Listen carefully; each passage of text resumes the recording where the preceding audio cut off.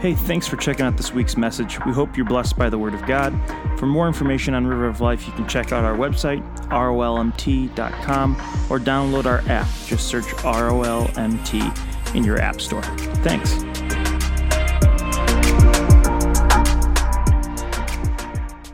All right, let's be honest. How many of you sang that song at least once this week?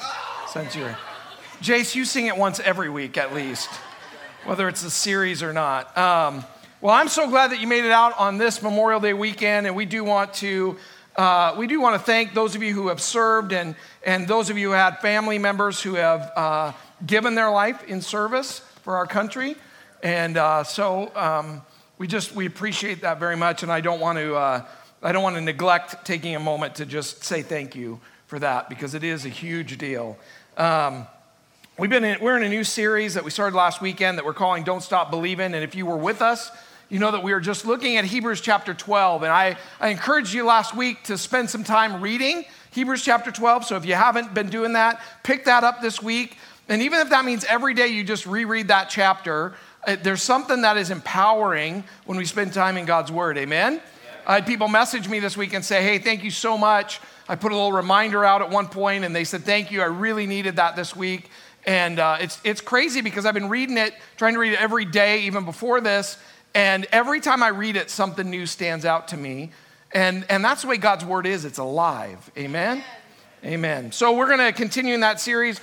We ended at verse 3 last week. So Hebrews chapter 12, verse 4 says this: After all, you have not yet given your lives in your struggle against sin. And have you forgotten the encouraging words God spoke to you as his children? He said, my child, don't make light of the Lord's discipline, and don't give up when he corrects you. For the Lord disciplines those he loves and punishes each one he accepts as his child.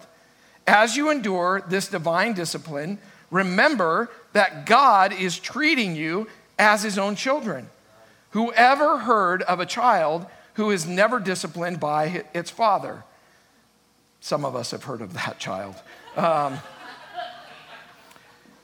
Don't look at anyone in the room. If God doesn't discipline you as he does all of his children, it means that you are illegitimate and you are not really his children at all.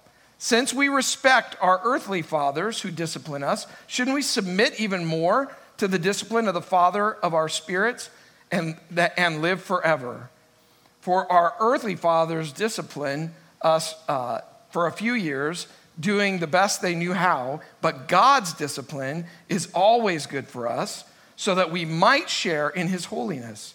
No discipline is enjoyable while it is happening. It's painful. But afterward, there will be a peaceful harvest of right living for those who are trained in this way. So take a new grip with your tired hands and strengthen your weak knees. Mark out a straight path for your feet, so that those who are weak and lame will not fall, but will become strong. Let's pray. God, we just thank you so much for your word, because it is alive and it is ever changing us when we apply it to our lives. So Father, today I just pray that you will encourage us. Lord, last week we just spent time talking about not quitting. Father, today I pray that you will again reinstill in us what we need to hear. God, I know that there are people in all different places in their journey with you today. God, I know that even those who are watching in Star Valley, Wyoming, and those who are watching in Malawi, and those who are camping right now and they're watching, God, I just pray, Father, that wherever we are in our faith journey, that today you would speak directly to us, that you will move us forward, God, that we don't want to be stagnant in this faith, but we want to grow. So we give you all the praise in Jesus' name, amen. So at the end of this verse, it says, hey, listen, take a strong grip. Last week we said, hey, don't stop. We read those first verses and we realized, hey, you've got this great crowd of witnesses. These people who've gone on before you who have faced really hard things.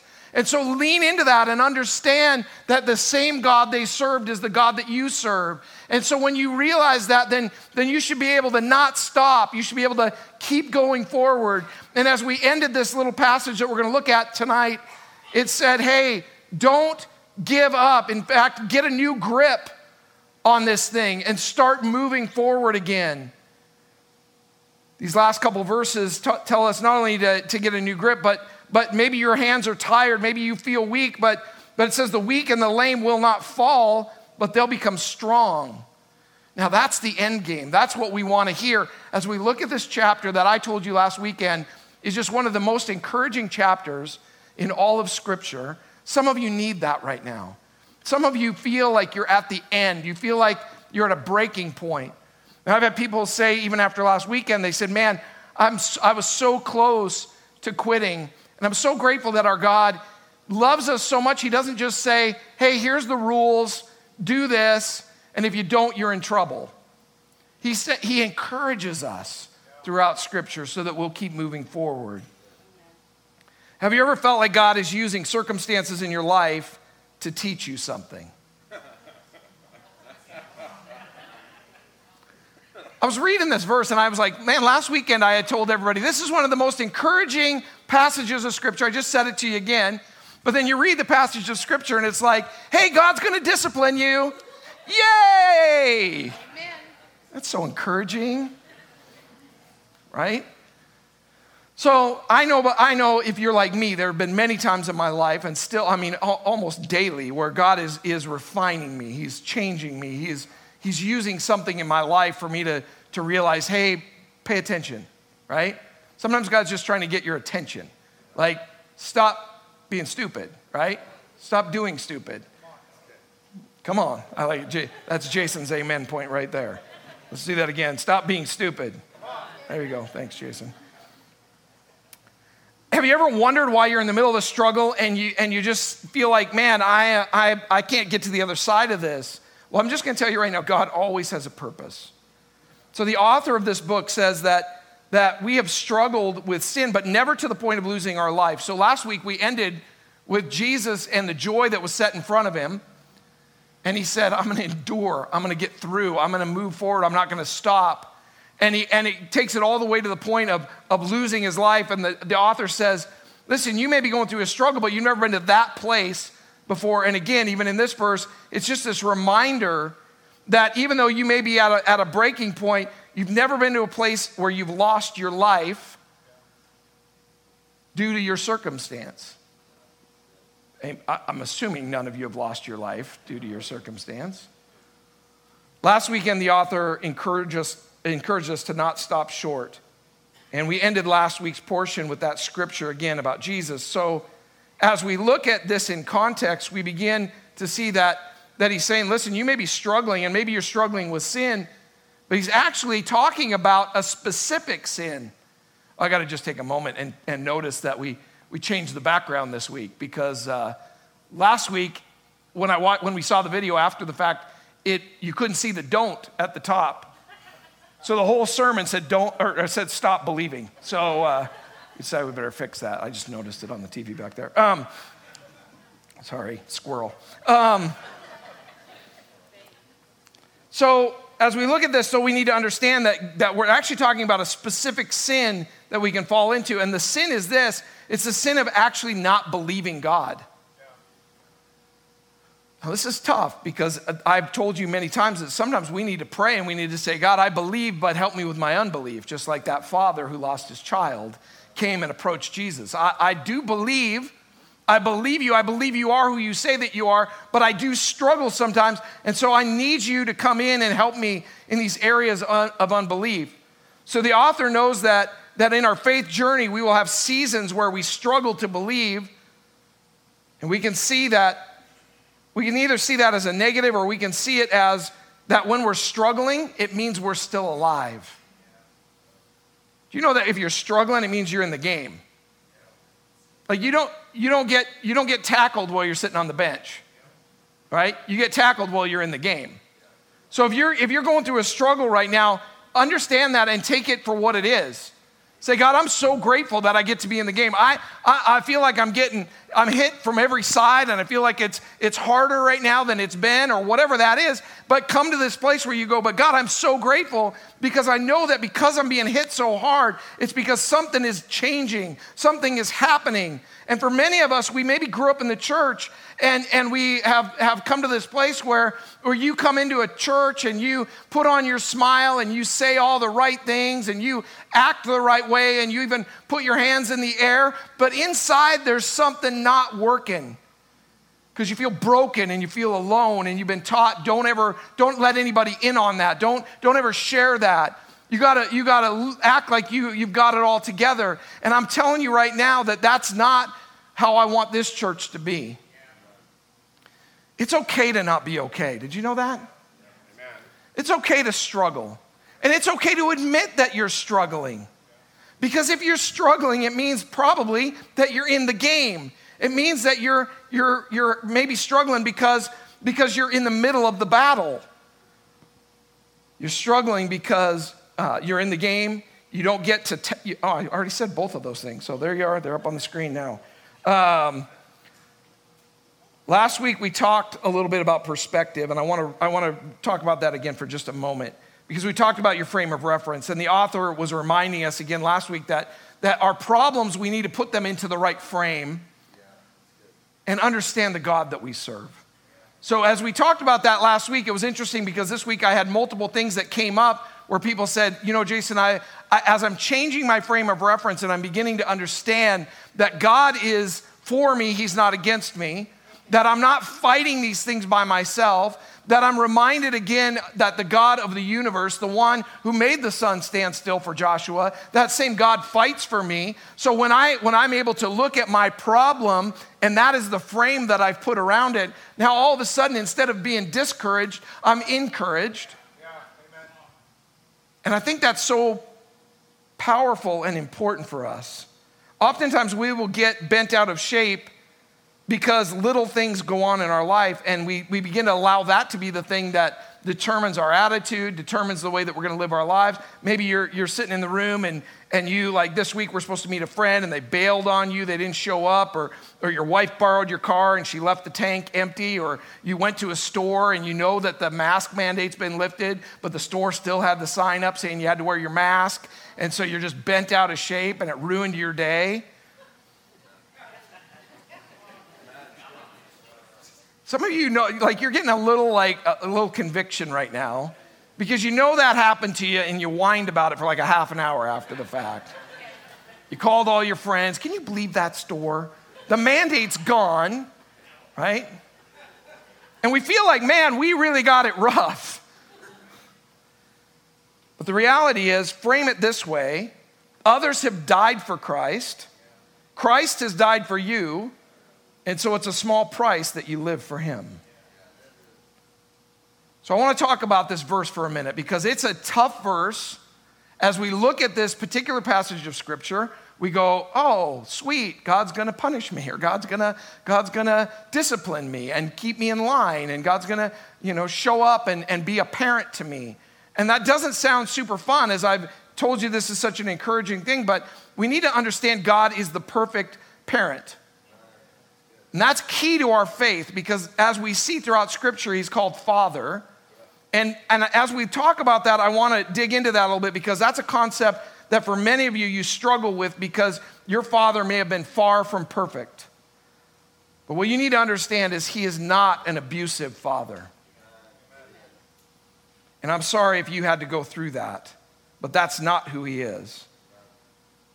And I often think about all that God sees and how easy it would be for him to be vengeful or full of rage. The patience of our God is incredible. Amen. To look at this earth and to see what's going on and to restrain himself. I said this a few weeks ago, man, if you or I were God, this place would be in a lot of trouble. Right? I mean, there'd be lightning bolts going like crazy. Meteorologists would be wondering what in the world is going on. But he's not an abusive father. In fact, the Bible says that he's love. And some people struggle with the concept of God as father because their dad was either abusive or maybe your dad was not around. And so many men today in our society are male enough to have a baby, but not man enough to stick around. But that's not our God, because our God, he is not absent, he is active. Not only is he not absent, he's active. He is involved. He wants to be more involved. No matter how involved he is in your life right now, do you know he wants to be more involved? He wants to be involved in your life. He wants you to be actively talking to him about the decisions that you're making and the way that your day is going. He wants you to be praising him. He wants you to be crying to him. He wants you to be complaining to him. Complaining to him about the masks if you need to. He'll handle it. That'd be a funny prayer, actually. That'd be interesting. I'd like to hear that one. But he's big. He's also, though he's not a helicopter parent, he's not overprotective. It's funny to watch some parents that are like the helicopter parents. You know what I'm talking about, the ones that are just hovering over their kids all the time. They got, before the what's the germ stuff, the sanitizer, hand sanitizer, sorry. Before the hand sanitizer thing was a thing that everybody carried, you have these parents and they're like bathing their kids in hand sanitizer everywhere they go. And then you got parents who have like more than one kid, and they're just picking stuff off the ground and putting it back in the kid's mouth, and they're like, they're resilient.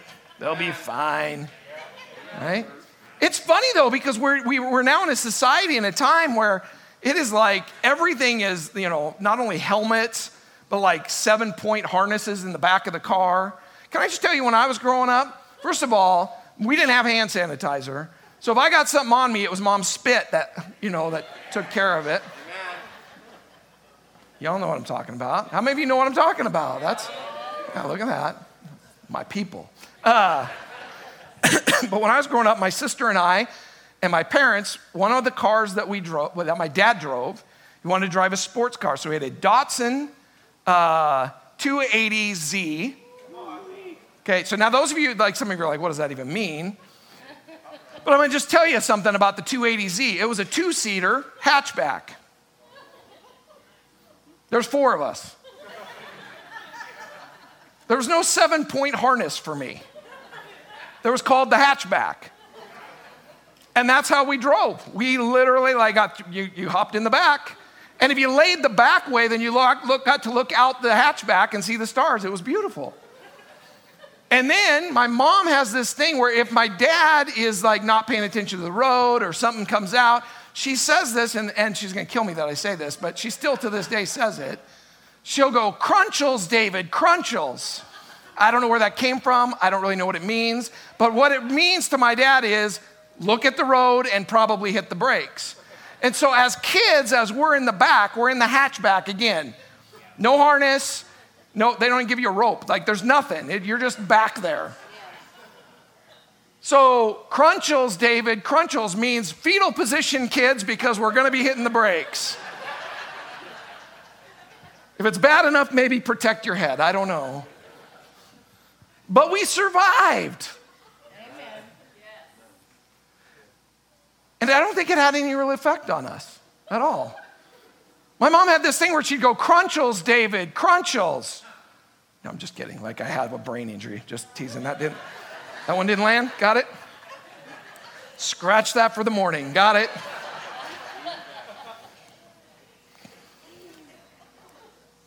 But God is a protective father. He's not an overprotective father. What does that mean for us? It means that he sets up parameters in our lives so that though we will experience hurt and pain, we will not be overcome by hurt and pain. So what does that mean for us? It means that even in the fire, he'll be there. Like it doesn't mean that fire won't come. It just means that when fire does come, he'll be with you. Doesn't mean that hurt and pain won't come. It just means that you have somebody to rely on when it is there. See, as an overprotective parent, I don't know, because I've seen where parents are like, man, I'm going to bubble wrap my kid and I don't want them to ever be hurt, and I got to make sure that they don't eat anything that is bad for them, and all of these things, and we can get to this place where they don't actually even live. And God lets us live and God lets us experience things because sometimes it's in the hurt. Sometimes it's in the pain. It's sometimes walking through a hard season that we grow and that we become stronger because he's preparing us for the next thing. And I look back on my own life and some of the hardest seasons of my life, whether it was when our youngest son, who was up here just a little while ago threatening me with the story, or whether it was other seasons in our life. My youngest son was in the hospital. We had all kinds of problems. We thought we were going to lose him. Hard season. Had a business. I thought I was going to go bankrupt because of someone else's actions. Hard season. But I can look back at many of those things in my life and I can realize that through that God was refining me, that he was doing something in me, that he was teaching me, A, to lean on him, but B, he was teaching me something that I was gonna need further down the road. There are some of the things that I learned during those seasons that made me better for River of Life today. They prepared me for things that I was gonna step into that I had no idea were coming down the road. And that's the way God works, is he's not overprotective where he goes, I don't want you to ever feel hurt. I don't want you to ever feel pain. And so I'm going to just protect you, because in that protection, what you do is you don't allow that child to grow. And God loves us enough that he wants us to grow. So as we look at this scripture, what we need to realize is the author is saying, listen, there's a discipline that's going to come. There's some stuff that's going to be hard for you. There's going to be things that God's going to allow into your life. And you can either get mad, you can shake your fist at the heavens, or you can say, God, I trust you. And so in the middle of this, I'm believing that you're doing something in me, that you're going to do something through me because of it. That's easy for me to say right now because I'm not in the middle of something. It's a whole nother thing when you are in the middle of it. But my hope is, and my prayer, that as we hear this, that we'll remember that when those hard times come, when the fire comes, we'll realize, again, changing our frame of reference to understand how good this God is that we serve and how much he loves you. And I love the way the author phrases this, because it's so important for us to realize that if you're a child of God, then that means there's discipline inside of that. If you're not feeling any discipline, maybe it's because you're not a child of God. If you're not experiencing those things, then that's a disinterest. That means God's disinterested in you. Proverbs tells us to train up your child in the way that they should go, and when they are old, they will not depart from it. It's a parenting verse, I get it, and that's not exactly what we're talking about today. But in that verse, it's giving us as parents an assignment. So what does that mean? How do we train up our child? When they step out of line, we correct them, right? And as good parents, we do it in a way that's appropriate to what they're doing, right? Like if they're doing something really bad, then the penalty is a little harsher. If they're doing something little and it's not that big of a deal, but it's still something they need to learn, then it may just even be with our words that we stop them. Now, biblical instruction is that you are to correct them and to train them up so that when they're older, they'll find the right path. So correction is love. When you don't correct our kids, it's actually an act of selfishness on our part. If we're not correcting our children, and I've been around parents that they'll just let their kids do whatever they want, and they'll go, oh, well, I want them to be free spirits and free thinkers and whatever. And I'm going, no, you're just actually kind of being selfish right now because that's easier for you. But hard is actually stepping in and doing what needs to be done. Now, when we raised our children, we believed in spanking. You can say about that whatever you want, and you can do that or not do that. That's up to you. But we spanked our children when it was necessary. I grew up being spanked, and I think I'm okay. I think I turned out all right. Man, I better not say that.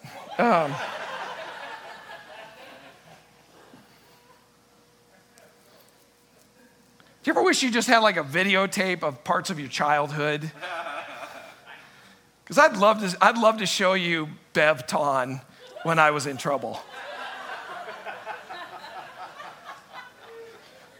But I don't, so you don't have to worry about it, Mom. It's good.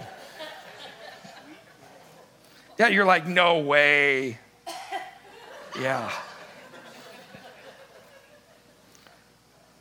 So as we look at this using logic, the writer of Hebrews tells us that God also disciplines us. Why? To keep us on track, because he loves us.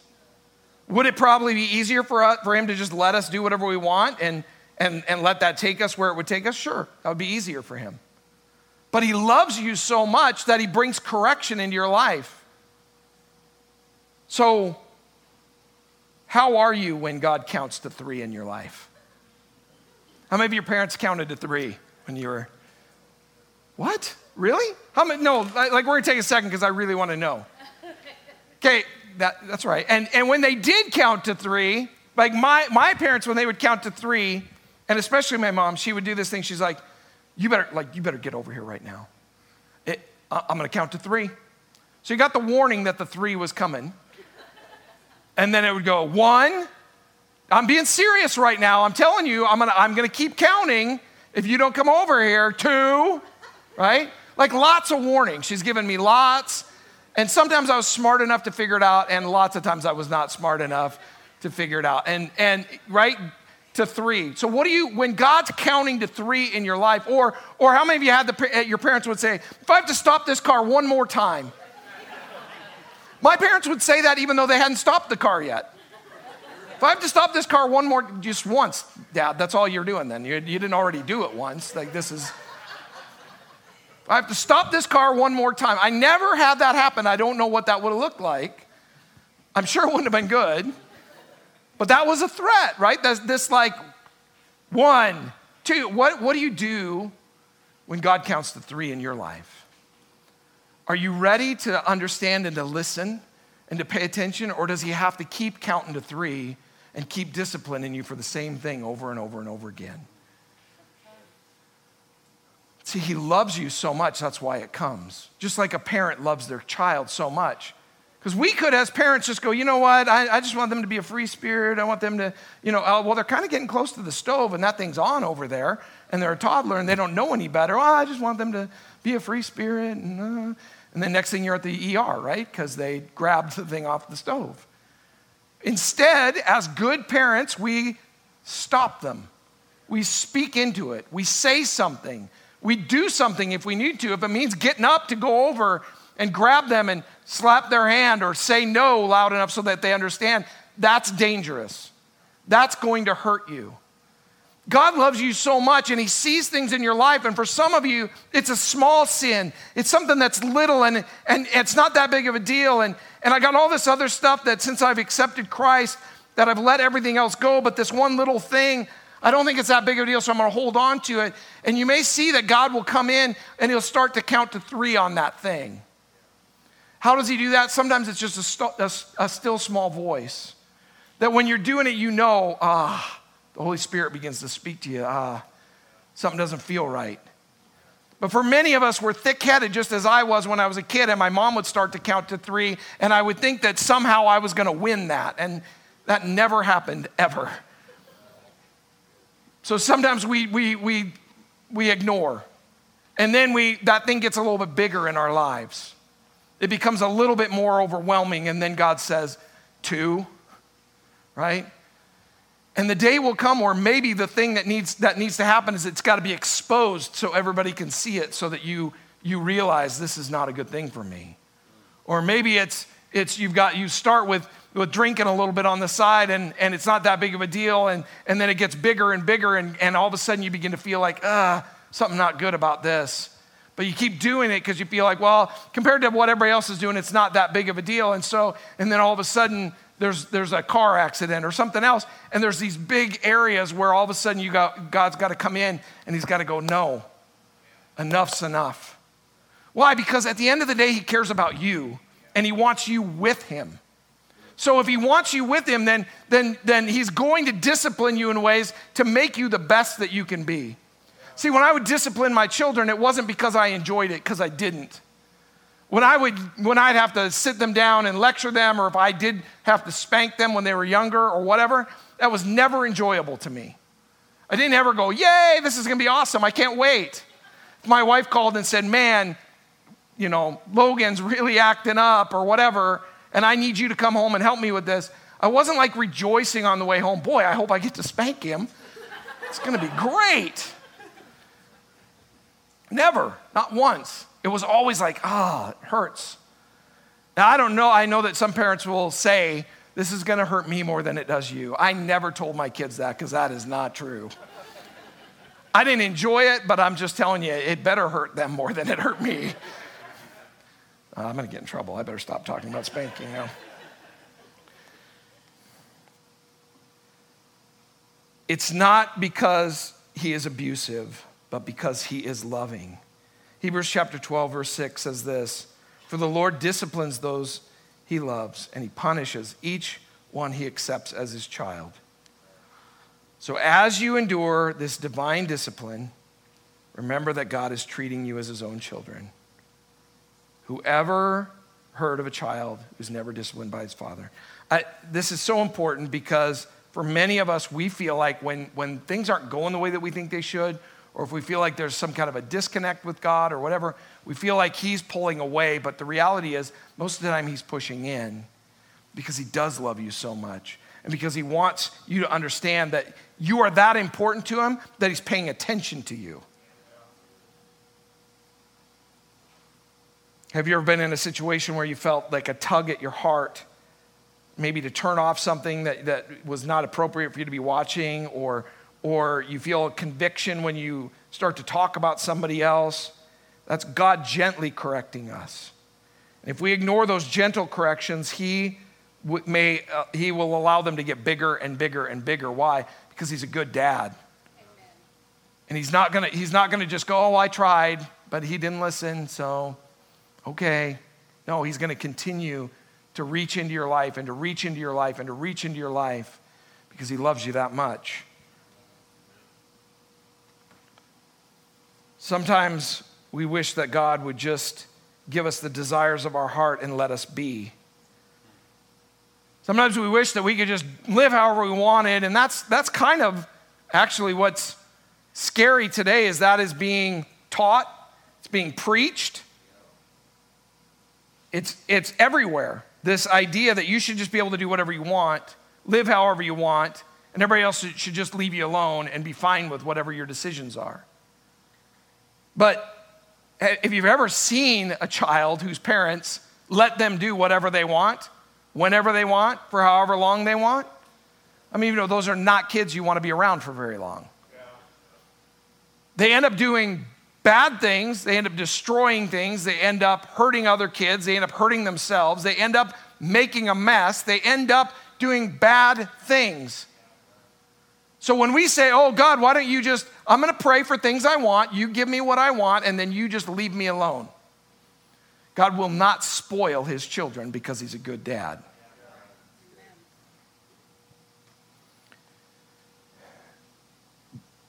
Do we respect a dad that corrects his child? Absolutely. What about a dad who doesn't correct his child? There's not a lot of respect there. You ever somewhere where you'd like to correct other people's children? Don't do it. You probably shouldn't. But you ever been like sitting in a restaurant and this was like, I don't know how, it was quite a while ago. I was sitting at a restaurant and there was a couple and they had a toddler in a high chair and both of them are looking at their phones. They're not paying attention to anything. And this kid is grabbing stuff off the table and just chucking it on the floor, screaming at the top of their lungs. Mom and dad are completely not paying attention to any of it. And I'm having a really hard time not stepping in to help a little bit. I don't think they wanted my help, but I really wanted to help, right? Because you see, you're not helping that child and you're disrupting the whole place with not paying attention. Well, for many of us, what we need to understand is God is interested in you, and that's why he steps in with correction. So we need to not misunderstand this passage. It's not a passage about believers paying the penalty for their sin because Jesus already paid the price for your sin. Amen. This passage reminds us that we are not all children of God. We are all his creation, however. In order to be adopted, we must put our faith in the finished work of Jesus on the cross. Amen. Sometimes I'll hear people say, we're all children of God. No, Those of us who put our faith in the finished work of Jesus on the cross, we are his children. The Bible says that he adopts us then as sons and daughters, right? We're all created by him. And does he love everyone? Absolutely, he loves everyone. But for us to be adopted, it's a choice we've got to make. He loves you too much to leave you the way that he found you. He's correcting out of love, not anger. Can I just say, even as a parent, like one of the things, and I told you that we did spank our kids and stuff, but we would never do that in the heat of anything. We would always step away. We would always let the kids sit in their room for a while, which actually is super torturous to that child. Having had that happen to me, I understand that can actually be worse than getting spanked, is the sitting in the room waiting to get spanked is hard. But you never do it out of that anger. Like you don't do that. And God never does things out of anger with you. Yeah. He's not up there just like, oh man, she did it again. I'll show her. No, it's always corrective love. Yeah. It's always, I love you and I want, man, I see the good in you. I see who I created you to be. I see the giftings that I've given you. I see the things that I want to see come out of you. So I'm gonna do a little correction here and a little correction there because I believe in you. Man, he loves you. And he loves you too much to leave you where he found you, so he's always doing what he can to push you to the new place. When he demands more from you, it's because he sees more in you. Land there for a second with me and hear what I'm saying. Sometimes we feel like, man, I feel like no matter what I do, I feel like God's always wanting more from me. Even as Logan was talking about the tithe tonight, that space of going, well, he doesn't really need it, but the understanding that God's asking something of you because he sees something in you. And so for many of us, we got to go, man, if God's really being demanding to me right now, it's because he sees something great in me. And that all of a sudden, now it changes our perspective. Again, it changes our frame of reference. If all of a sudden I realize, man, God loves me and he sees greatness in me. He sees more in me than I see in me. So I'm going to take the discipline. I'm going to take the correction. I'm going to believe that when I feel those little things, those tugs in my heart, I'm going to start listening to what he's saying because I want to get to where he needs me to be so I can be what he's calling me to be. His discipline is not a sign of rejection. It is a sign of acceptance. He's refining so you can become the masterpiece he needs you to be. Ephesians 2:10 says we are God's masterpiece. I don't know about you, but when I look in the mirror, I don't see a masterpiece, but I want to. So I go to God and I pray, Dear Heavenly Father, would you do whatever it takes to mold me into the image of your Son? Make me your masterpiece. In Jesus' name I pray. Amen. Hi. Oh, who are you? I'm God. You said the prayer, so here I am. That's how it works. You're not God. No, I am. Okay, if you're God, what does Lamentations 15:9 say? Lamentations is a very short book. It only has 5 chapters. Why is it so short? I was tired of lamenting. You are God. What's that about? These are the tools I'm going to use to make you into my original masterpiece. This is the process. I thought you were a carpenter. That's my son. Let's get busy. Okay. I'm going to bring up things in your life that don't belong in your life. And start right here. Your anger. Ow! I created the emotion, but you use it in the wrongest of ways.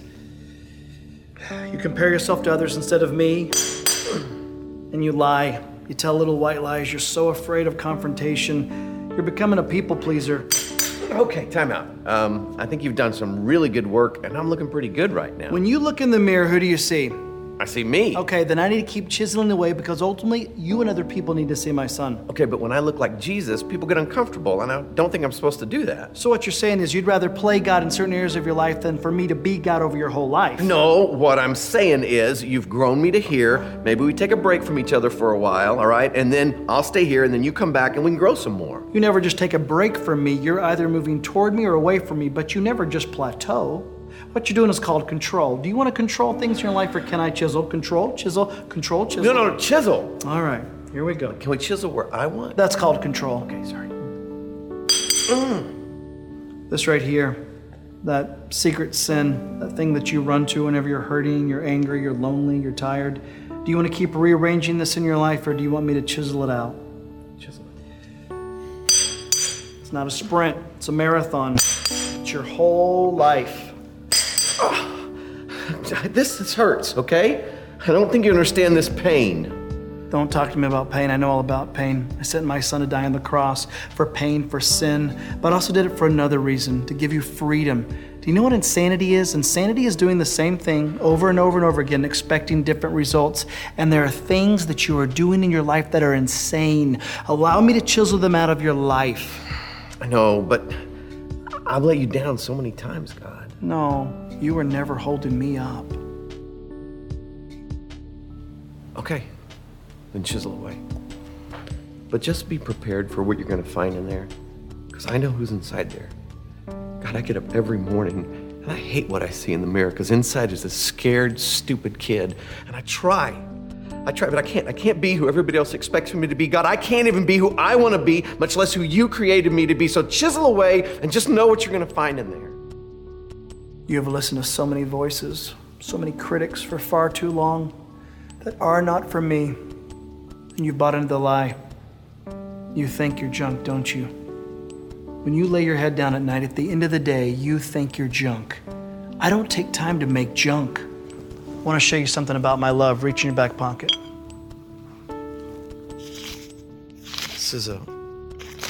It's a page from a notebook when I was in college.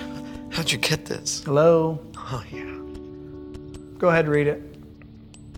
Dear God, did I hear you right? You said you want to use me, but I feel really useless. But if you can take this life, this mess of a life I have, and do with it what you want, I love you, God. I love you too. And I love you too much just to leave you where you're at. It's gonna be tough. Yes, but you bought into the lie thinking everything was going to be easy when you said yes to me. There will be trouble in this world, but be of good cheer. I've overcome the world. I want you to do something. I want you to look out there and I want you to say, Tommy is God's original masterpiece. Tommy is God's? No, not the way you see yourself, or you try so desperately for others to see you. But maybe for the first time in your life, the way I made you, the way I created you. Tommy is God's original masterpiece. Yes, you are. And so are you. You are an original masterpiece.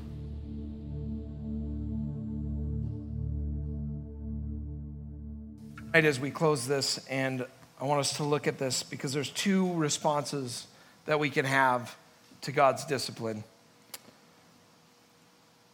Verse 5 says, and have you forgotten the encouraging words that God spoke to you as his children? He said, my child, don't make light of the Lord's discipline, and don't give up when he corrects you. For the Lord disciplines those he loves, and he punishes the one he accepts as his child. So two things that you can do according to this verse is you can make light of it, and other people will give up. You blow it off, you say, it's not that big of a deal. You learn to tune out his voice. Or maybe you just get discouraged and you start to feel like you'll never be enough. I love that line in that little skit. They said, I've let you down so many times, and God said, you are never holding me up. For many of us, we stop short because we feel like, man, I just keep letting God down. He keeps bringing things to your heart and to your mind, whether it's through a service, through a worship song, through a conversation, through your devotionals, whatever it is. He's shining lights on things that you need to work on in your life, not because he's disappointed in you, but because he loves you and because he sees the real you. Even as they're doing that, it's that amazing thing of, I want to get you to the thing that I created you to be. For many of you, you need that today. You need to understand. Don't worry when you're feeling corrected, but lean into that and say, God, I'm listening. I wanted to end with that little skip because I really believe that for many of you, you've got to put yourself back into his hands. You got to quit trying to make it happen on your own, and you've got to say, God, show me the things that I need to let go of. Show me the areas of my life where I need to press into you more. And I know it's Memorial Day weekend, and you came out on a Saturday night, which is more than a lot of people did because they went and did other stuff, but you're here. And I believe you're here on purpose. I believe that God wants to do something in you today. So in just a moment, the worship team is going to come up and they're going to lead us in some more worship. And I'm going to ask for our prayer teams to come forward, be willing to pray with people. But I also, I just really want to open up the altars. Because some of you, like you're killing it and you're doing really good. But if you're honest, because we all have things that God needs to work on in us. Nobody in the room's arrived. So maybe in these last few moments, we can all just be real and go, you know what? I'm not okay. I'm struggling. I got some stuff in me that I got to let go of. I've got some things in me that I really need God to show me how to move forward. And not worry about what anybody else thinks.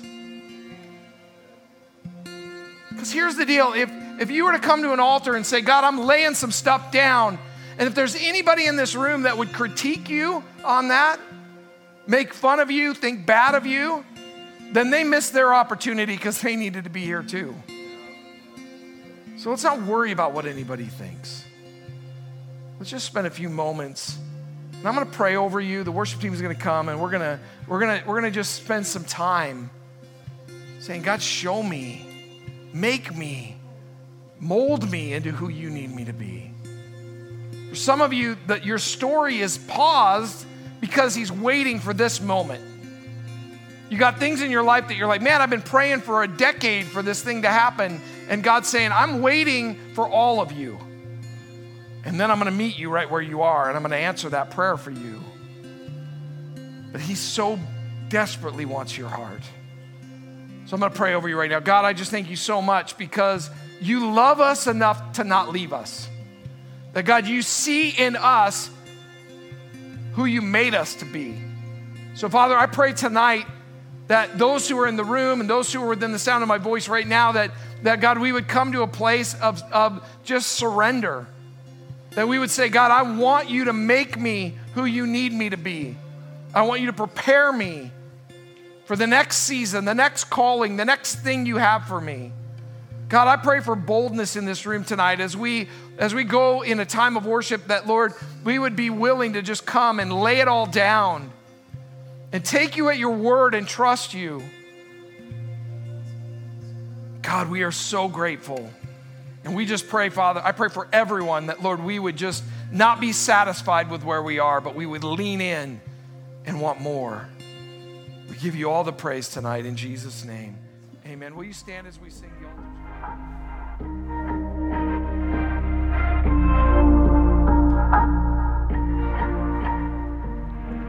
Hey, thanks for listening. River of Life is a ministry in East Missoula, Montana. We exist for one purpose, to make Jesus famous by showing his love to the lost, broken, and hurting. For more information, you can check us out online at rolmt.com. If you've made a decision to follow Jesus today, we'd love to talk to you about what comes next. Shoot us an email at nextstep@rolmt.com. Thanks.